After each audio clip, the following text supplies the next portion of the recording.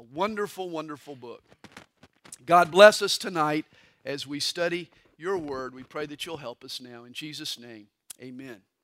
Hey, 4 theologians went on a camping trip. It was just about time to go to sleep when one of the theologians said to the other, he said, before we close our eyes tonight, let's look up at the sky. Hey, tell me what you see.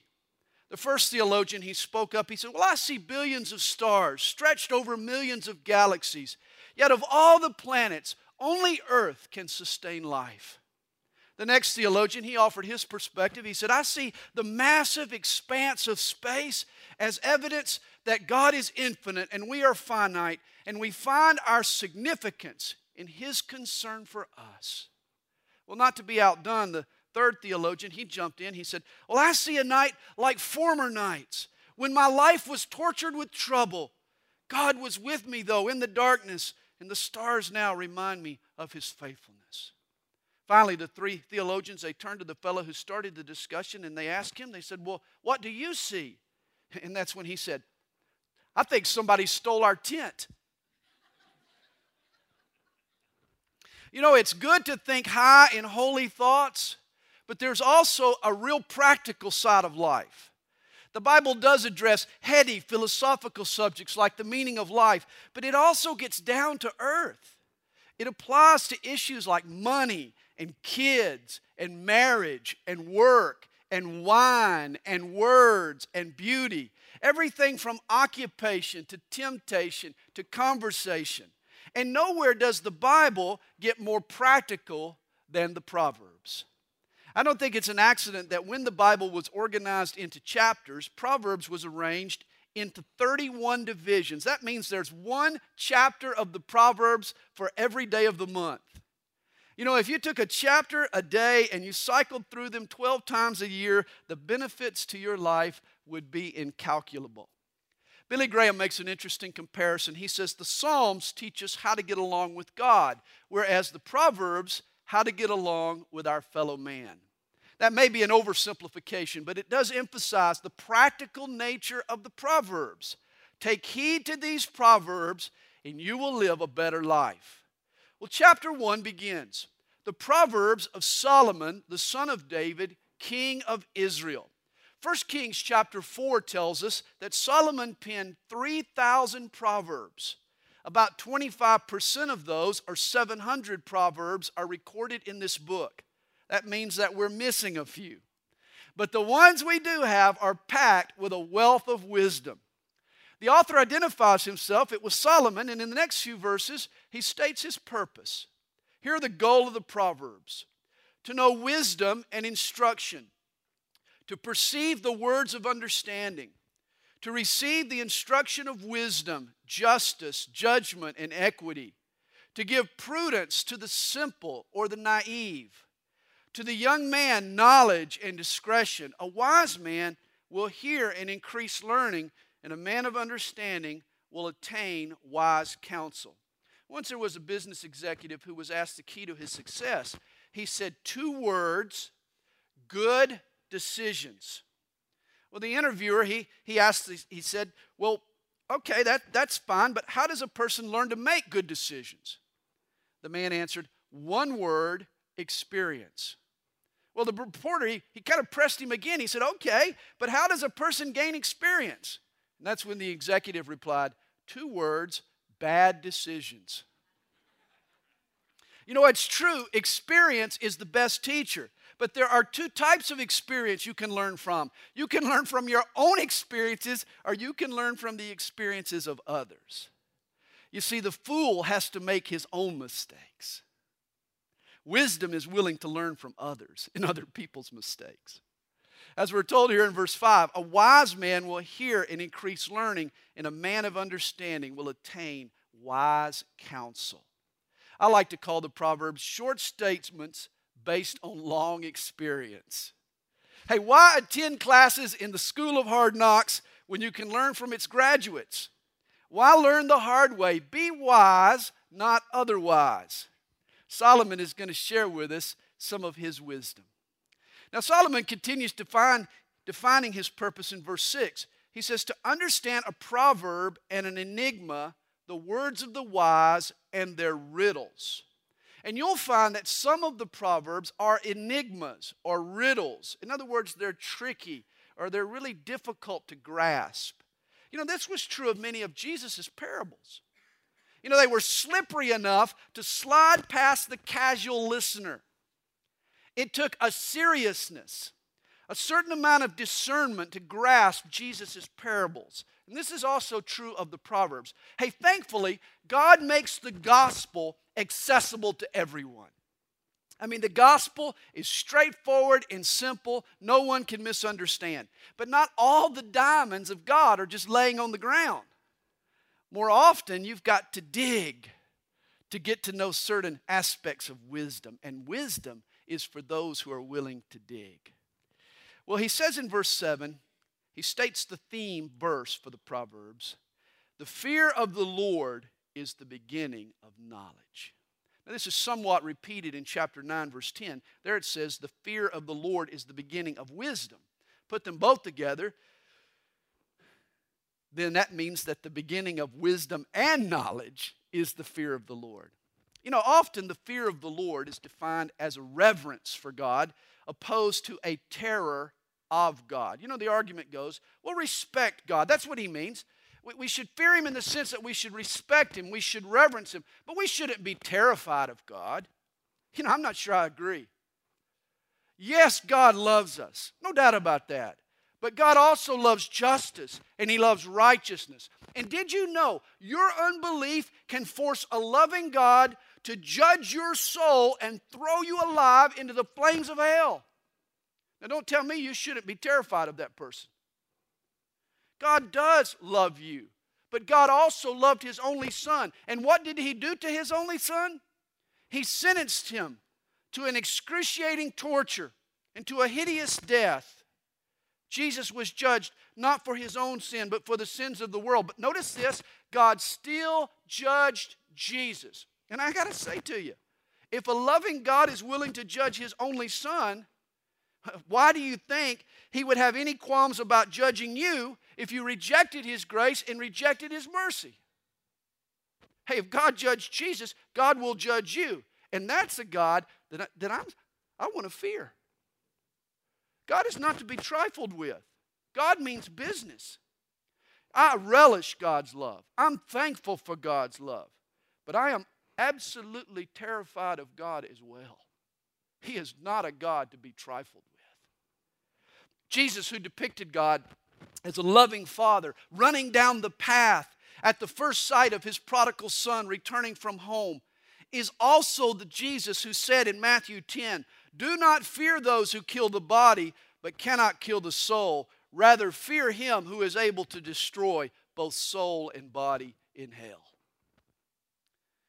When we're to fear God, it means just that we need to fear the Lord.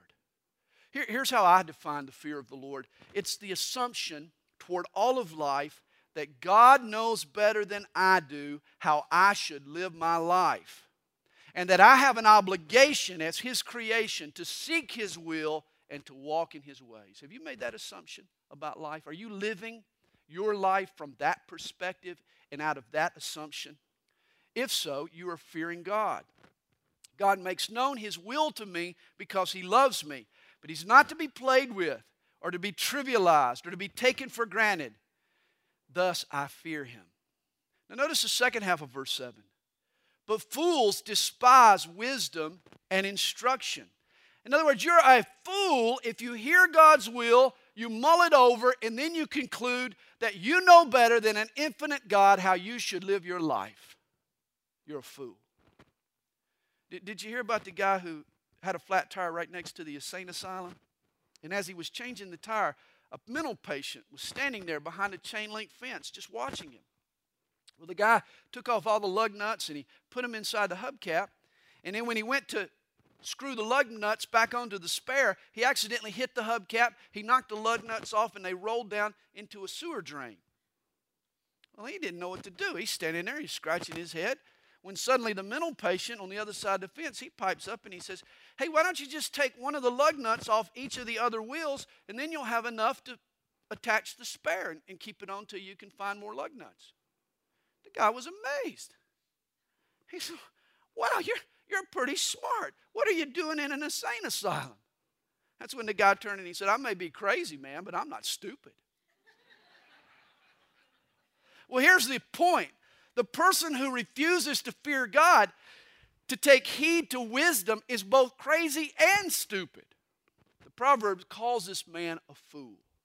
Verse 8, my son, hear the instruction of your father, and do not forsake the law of your mother, for they will be graceful ornaments on your head and chains about your neck. Hey, wisdom is like bling. It's cool, man. It's hip. You shine and you sparkle if you're a wise child who takes heed to his parents. You know, in the book of Proverbs, King Solomon is passing down wisdom to his son. In fact, 23 times Solomon expresses his words to, quote, my son. Solomon wants his son to learn some lessons, not the hard way, but the easy way. He wants his son to benefit from the hard knocks he's been through. Proverbs always reminds me of a recurring scene from the Beverly Hillbillies sitcom. You remember every time Jethro Bodine would pull a boneheaded stunt, Uncle Jed would always scratch his head and he would always mutter to himself, one of these days I got to have a long talk with that boy. Remember that? Well, in essence, Proverbs is Solomon's long talk with his Jethro. Solomon warns his son not to forsake the biblical instruction his parents have ingrained in him. For there will be people who will try to lead him astray. Verse 10, my son, if sinners entice you, do not consent. Now, I hope you know that peer pressure is nothing new. I mean, it's not enough for some folks to wreck their own lives. They want other people to follow in their foolishness. The guy who walks off the cliff finds comfort in the fact that other people are going to join him. And though through Proverbs, Solomon wants to give his son some inner anchors so that he can say no to sin's enticement, so that he can build a healthy independence from other people. Solomon wants to provide his son the strength to stand against the current of this world. You know, I read a study done by a team of psychologists headed by a doctor named Ruth Berenda. 10 teenagers were shown 3 straight lines of varying lengths drawn on a board, and they were asked to choose the longest of those 3 lines. Unbeknownst to one of the teenagers, the other 9 were told in advance to pick the line number 2, which was not the longest line.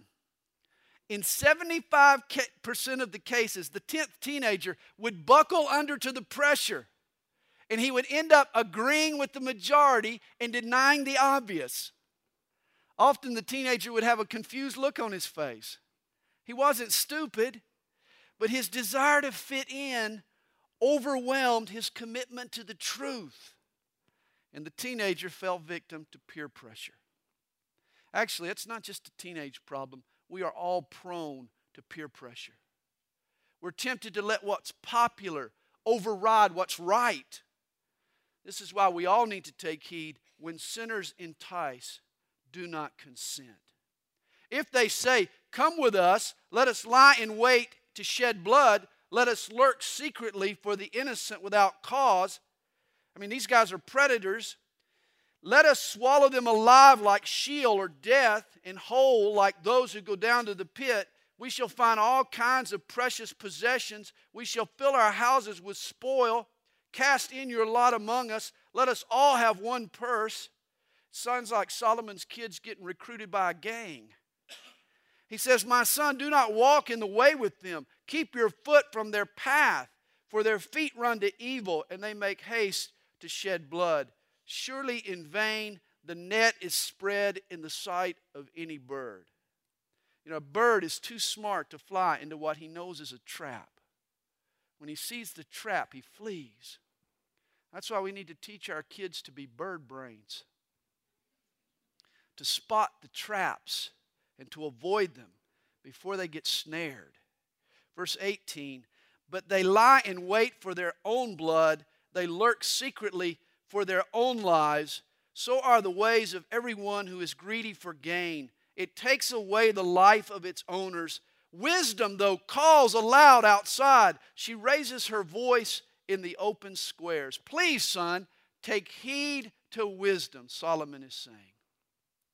It's been said the man with horse sense won't trot with the crowd. Now, beginning in verse 20, Solomon personifies wisdom. Obviously, wisdom is a non-human entity, but Solomon speaks of it as if wisdom is a lady. He says, she cries out in the chief concourses. At the openings of the gates in the city, she speaks her words. How long, you simple ones, will you love simplicity? For scorners delight in their scorning, and fools hate knowledge. God is offering wisdom to those who desire wisdom. Solomon, though, bemoans the fact that there are so few takers. He says, turn at my rebuke. Surely I will pour out my spirit on you. I will make my words known to you, because I have called and you refused.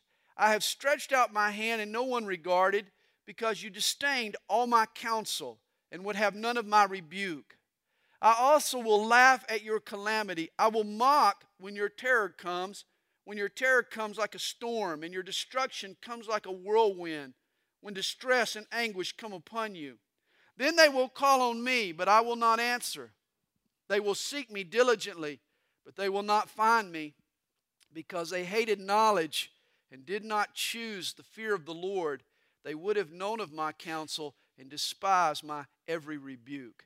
In other words, wisdom is not available forever. That's why you should grasp it while you can.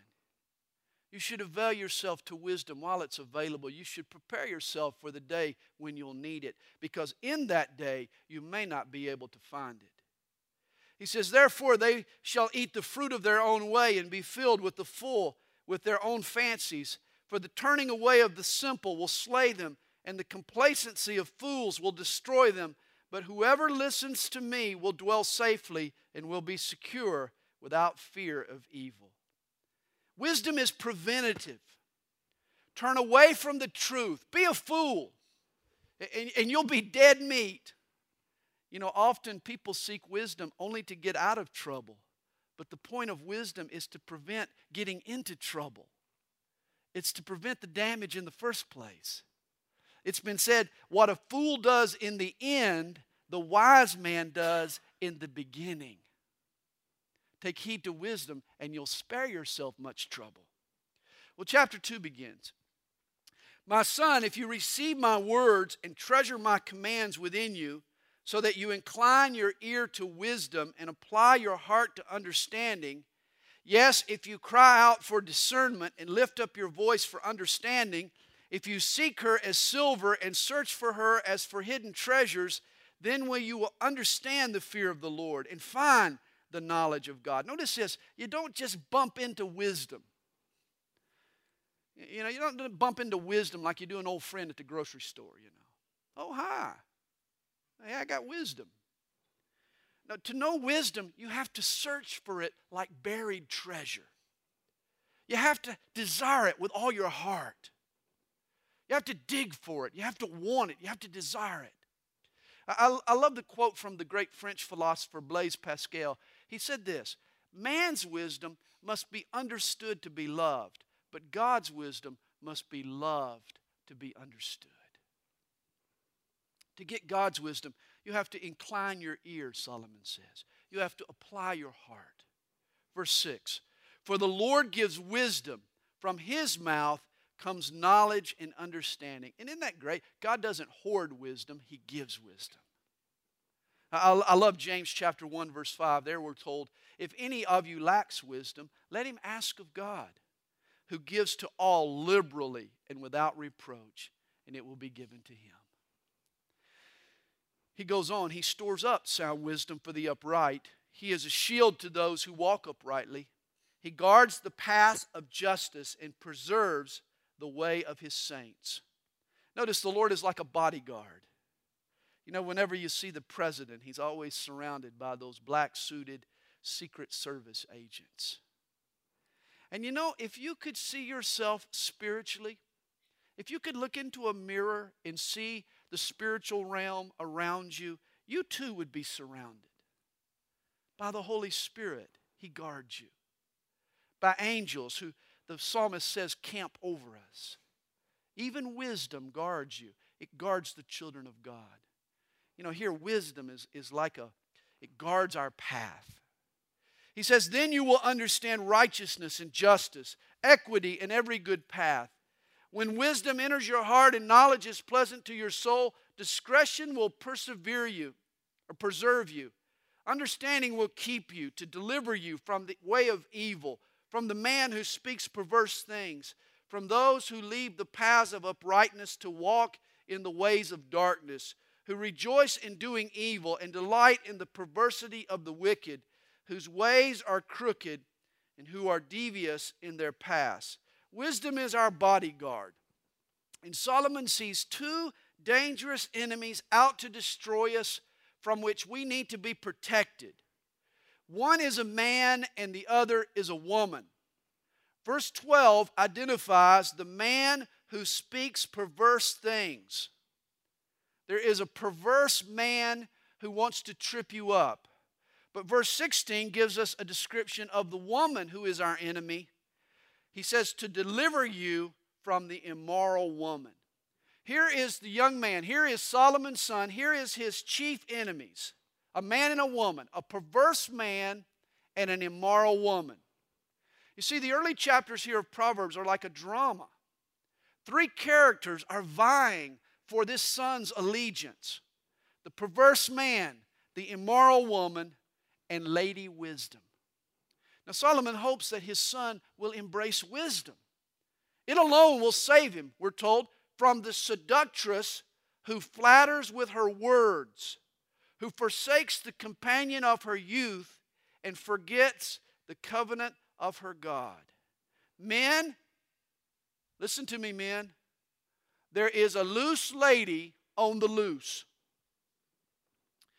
She's in a boring marriage. In fact, she's tired of her husband. In reality, she's a spoiled brat. She's just used to having it all.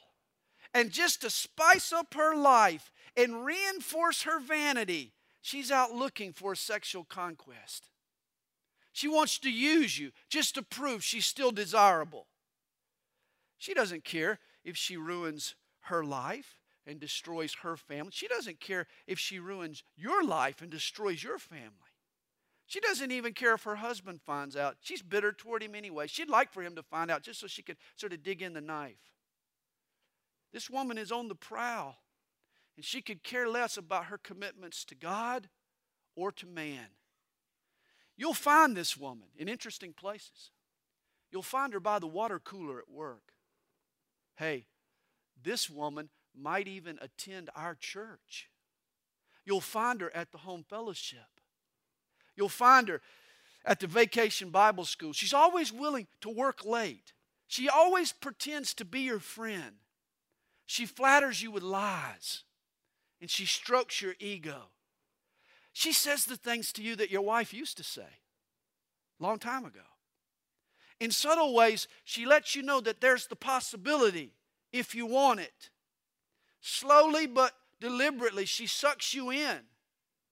This woman has probably brought down other men, and now her sights are set on you. This is why, friend, you desperately need wisdom. Verse 18 should strike fear in your heart. For her house leads down to death, and her paths to the dead. None who go to her return, nor do they regain the paths of life. Men, you take the bait, you succumb, and it will ruin your life. Don't you dare say, no one will find out. Just this one time, it won't hurt. Don't be so gullible. Go to bed with her, and something inside of you will die. Your self-respect, your integrity, and something will die in your marriage. Trust will be broken. Perhaps with lots of time and hard work, the damage can be repaired. But trust me, it will be tarnished forever. Listen to this letter sent to dear Anne. Here's one woman's pain. I want you to feel this woman's pain. She writes to Ann Landers. She says, "Dear Ann Landers, my husband and I have been married for 30 years. I was a virgin bride and have been a faithful wife. A young woman, our daughter's age, came on to him and he took her to bed. He was so guilt-ridden and miserable that he told me about it the next day. I forgave him, did not mention it to a soul, and he never saw her again. He believes no harm was done. She thinks no harm was done. But she destroyed me. I am unable to grow old gracefully. I hate every wrinkle and every gray hair. I feel that I will never be able to be as sexually satisfying. We still have an active sex life, but I always feel that he is comparing me with her. And my 54-year-old body is coming in a very poor second. I cry for hours when I'm alone. No one suspects a thing. We now go out with friends and often get told what a super marriage we have. I feel like a fraud. These women should not be allowed to think that they're hurting no one. The damage that trollop did in one night was irreparable." There's no such thing as no one gets hurt. People do get hurt. Hearts get ripped apart. People do get damaged. God knows what He means when He sets this thing up for one man and one woman to be married for a lifetime together. God knows that our psyche, the way we're made, that to do it any other way will damage us and will harm us. Don't take your marriage vows for granted. Don't take them, don't trivialize them. It's very, very important you keep your vows. And of course, this is not just the immoral woman that's a danger. For there are also many immoral men that you ladies need to guard against. Oh, he comes on so tender, so conscientious. You think, if only my husband was as sensitive. You need to understand, though, that his goal is to exploit your hurt and get you to bed. And once you're a notch on his belt, he'll lack any time for you anymore. Here's what I want to say to you tonight. Few people wake up in the morning and say, "Oh my, today I'm going to go out and commit adultery." But it happens. And it happens to many Christians. That's why you've got to be on guard. You've got to let wisdom protect your path. Margaret Hess gives this advice. She says, draw boundaries in relationships with the opposite sex. A psychologist says he avoids scheduling a woman for his last appointment. A minister keeps a counselee on the other side of a desk and the drapes open. A doctor calls a nurse into the room when he must examine a woman patient. A boss and secretary can avoid going to dinner as a twosome or working evenings alone. A homemaker can avoid tempting situations with neighbors when her husband is out of town. We've got to keep boundaries between us and the opposite sex. Hey, I keep a healthy buffer between me and anybody named Buffy. You know, I have female acquaintances. They're women that I know, that I like, and that I respect. But I want you to understand, I have only one female friend. And that's my wife. And that's the way I like it. Don't set yourself up for trouble. Well, verse 20 tells us, so you may walk in the way of goodness and keep to the paths of righteousness, for the upright will dwell in the land, and the blameless will remain in it. But the wicked will be cut off from the earth, and the unfaithful will be uprooted from it. If you don't want to be cut off or uprooted, then apply wisdom. Solomon will have more to say about the loose lady in chapters 5 through 7. Chapter 3 begins, my son, do not forget my law, but let your heart keep my commands. For length of days and long life and peace they will add to you. Hey, apply wisdom and you'll live longer and you'll live better. He says, let not mercy and truth forsake you. Bind them around your neck. Write them on the tablet of your heart, and so find favor and high esteem in the sight of God and man. You know, some folks overlook truth in order to show mercy. Other folks ignore mercy in pursuit of the truth. The person who manages to give proper honor to both mercy and truth is the person who's taken heed to wisdom. And it's the person who other people will look up to and esteem. Verse 5, trust in the Lord with all your heart and lean not on your own understanding. In all your ways acknowledge Him, and He shall direct your paths. And here is a favorite verse for many, many people. You know, if we were to survey the prayers of most Christians, I have no doubt that the most top-rated request would probably be, Lord, show me your will. How often we pray for God to show us His will. Lord, direct our steps. And here God promises to answer that prayer if we meet 3 conditions. Step up and trust God.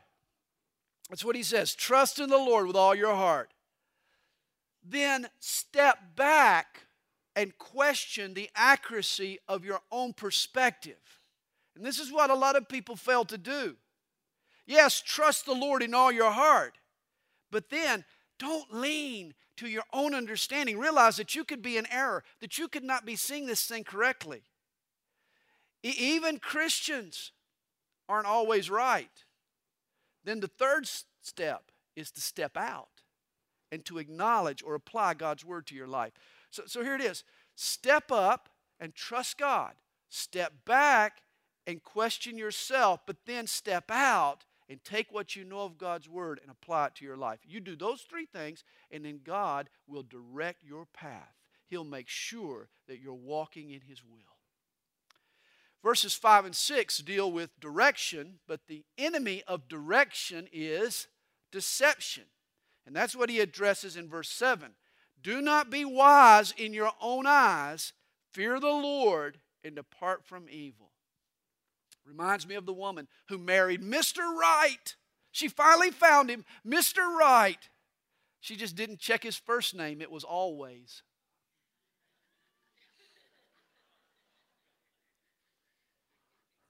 Hey, I don't care who you are. You're not always right, okay? None of us are mistake-proof. Fear God, admit your fallibility, and avoid deception. Do not be wise in your own eyes. Fear the Lord and depart from evil. It will be health to your flesh and strength to your bones. Honor the Lord with your possessions and with the first fruits of all your increase. So your barns will be filled with plenty, and your vats will overflow with new wine. Desire God's direction, then avoid self-deception. And there will be a genuine, tangible dedication. You'll give to God. Honor the Lord with your possessions and with the first fruits of your increase. In fact, the first sign of self-deception is a person holding out financially on God. You know, you hear it all the time. People talking about how they belong to God. Oh, I love the Lord. But you don't love Him enough to cut a check and give to Him a tithe of your income. What kind of dedication is that? If God doesn't have your checkbook, well, then how can you truly say He's got the rest of your life? Tithe means tenth. God told Abraham, who, by the way, was the father of our faith, to honor him with the first fruits, or with the first 10% of the spoils. Remember, this was long before the law. People will say, oh, well, that's the law of Moses. It doesn't apply to us today. Abraham was before the law. Abraham was the father of faith. Aren't you walking in faith? Don't you want to be a person of faith? Well, then why wouldn't you follow in the footsteps of Abraham and tithe a tenth of your resources to God? And here Solomon promises his son, tithe to God, and what will happen? Your barns will be full. Your vats will be overflowing. It's simple. You give to God, and God will see to it that He'll give to you. J. Vernon McGee, he cut to the chase on this. He wrote this: genuine spirituality is not the length of the prayer you pray. It is the amount of the check you write. That's putting it pretty blunt, but that's true. Wisdom seeks direction. It avoids deception. It expresses dedication. And it embraces discipline. Verse 11. My son, Do not despise the chastening of the Lord, nor detest his correction. For whom the Lord loves, he corrects, just as a father the son in whom he delights. Now, I don't spank your kids, and you don't spank my kids. Especially now when they can spank you back. But even when they were little, that's the rule. I mean, I don't spank your kids, you don't spank my kids. Only a parent has the right to spank his kids. And this is both good news and bad news. And here's what you don't want to hear. If you're bucking, if you're bailing out on God, if you're not dealing with the issues that He's pressing on your heart, here's what God will do. He'll spank you. He'll take you to the woodshed. He will find some ways to apply some pain in your life until you see the danger that you're ignoring. That's what we do when we spank our kids. And God will spank you. That's what you don't want to hear. But here's the silver lining. Here's the good side of that. If God spanks you, that means that He considers you His kid. And that's good news. Don't despise His discipline. When God puts us through a little pain to get our attention, it means that He's not through with us. It means that He loves us and that He disciplines His kids. Verses 13 through 18 lists the dividends of wisdom. He says, happy is the man who finds wisdom and the man who gains understanding, for her proceeds are better than the profits of silver, and her gain than fine gold. She is more precious than rubies, and all the things you may desire cannot compare with her. Wisdom yields valuable dividends. Trust me, you'll do far better seeking wisdom than you will in investing in the stock market. He says, length of days is in her right hand, in her left hand riches and honor. Her ways are ways of pleasantness, and all her paths are peace. She is a tree of life to those who take hold of her, and happy are all who retain her. You need to date this lady. She's super. This lady wisdom. Once again, Solomon personifies wisdom. You know, it's interesting. Some scholars see Jesus in these next few verses. For Jesus is the repository of all wisdom and all knowledge. He says, the Lord by wisdom founded the earth. Jesus too was involved with God in the original creation. By understanding, He established the heavens. By His knowledge, the depths were broken up and clouds dropped down with dew. My son, let them not depart from your eyes. Keep sound wisdom and discretion, so they will be life to your soul and grace to your neck. Then you will walk safely in your way, and your foot will not stumble. When you lie down, you will not be afraid. Yes, you will lie down, and your sleep will be sweet. Do not be, the older I get, the better that sounds. Your sleep will be sweet. That's nice. Do not be afraid of sudden terror, nor of trouble from the wicked when it comes, for the Lord will be your confidence and will keep your foot from being caught. Notice here, the sudden terrors. This is a big concern that Solomon has for his son. How will he respond when the sudden terrors come upon him? When calamity strikes, and it does strike all of us at times. It's wisdom that will bring deliverance to his son. In a crisis, that's when it's important that you trust in God's wisdom and lean not to your own understanding. Well, the chapter closes with a collection of don'ts. Do not withhold good from those to whom it is due, when it is in your power of your hand to do so. In other words, in action. When you had the power to do someone good and you didn't do it, that's as much a sin as actually inflicting harm. Do not say to your neighbor, go and come back, and tomorrow I will give it, when you have it with you. If you've got it and you feel God leading you to give it, go ahead and give it.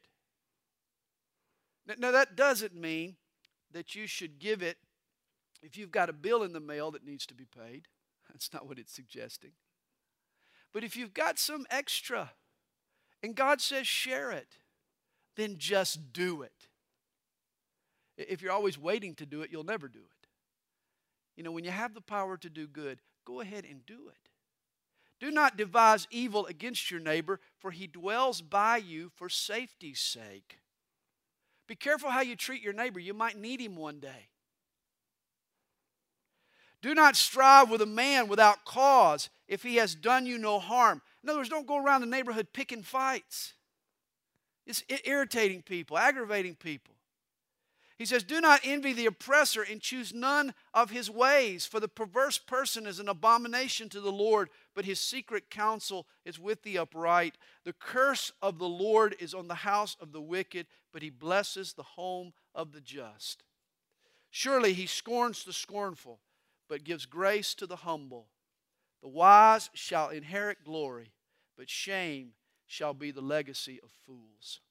Chapter 3 teaches us that God's wisdom provides direction, avoids deception, expresses dedication, embraces discipline, enjoys dividends, brings deliverance, and emphasizes certain don'ts. I guess you could say wisdom is the bomb. Walking in God's wisdom enriches our lives in so many ways. Well, once again, chapter 4 begins with the heart of a father toward his son. Hear, my children, the instruction of a father, and give attention to no understanding, for I give you good doctrine. Do not forsake my law. And you know, you should be thankful if you've got a father who gives out good doctrine, who has taught you the truth, who has taught you God's word. You should be thankful. He says, when I was my father's son, tender and the only one in the sight of my mother. Now, evidently, Solomon was somewhat of a mama's boy. Remember, he was the second son of King David and Bathsheba, after their first son had died as a judgment against their sin. And so apparently, Bathsheba, she kept little Solomon close for a long, long time. I mean, he was kind of her boy, you know. He grew up as a mama's boy. And he needed some special encouragement from his father. Verse 4.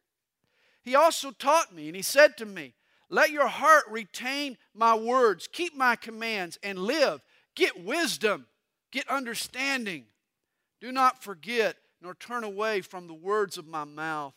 Do not forsake her, meaning wisdom, and she will preserve you. Love her, and she will keep you.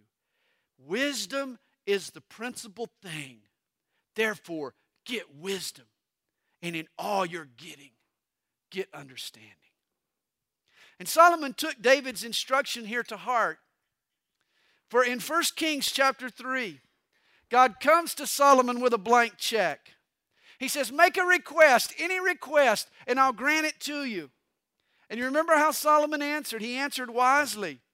He did make wisdom the principal thing.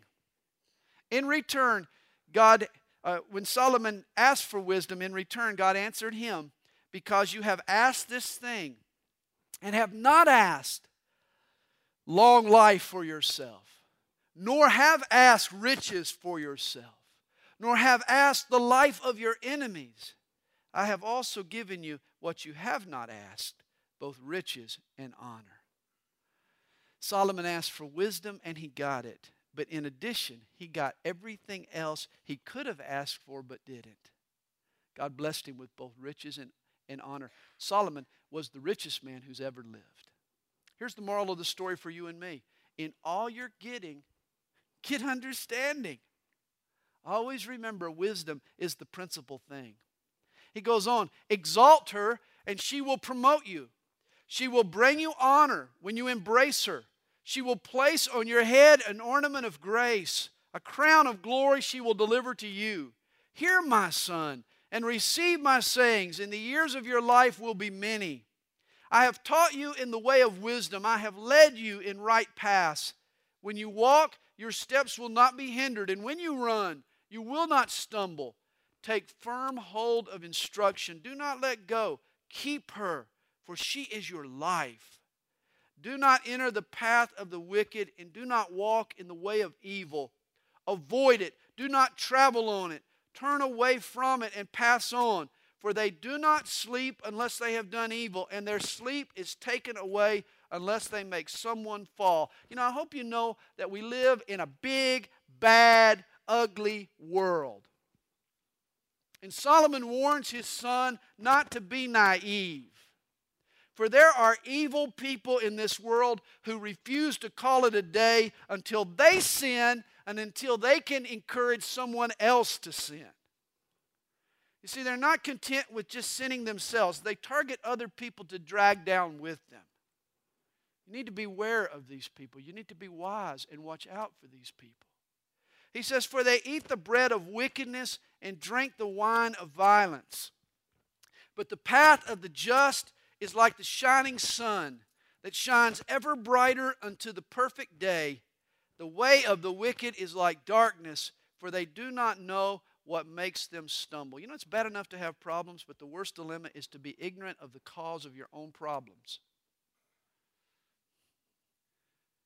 And this is the problem with the fool. He says, my son, give attention to my words, incline your ear to my sayings. Do not let them depart from your eyes. Keep them in the midst of your heart, for they are life to those who find them and health to all their flesh. Now pay close attention to verse 23. It's one of the key verses here in the Proverbs. Keep your heart with all diligence, for out of it spring the issues of life. In Scripture, the heart is the seat of our desires. And wisdom chooses its desires carefully. Understand, desire determines destiny. We all end up worshiping what we want. You desire money, and money will master you. You desire sex above everything else, and you'll become a slave to sex. You desire fame, and your life will be one big ego trip.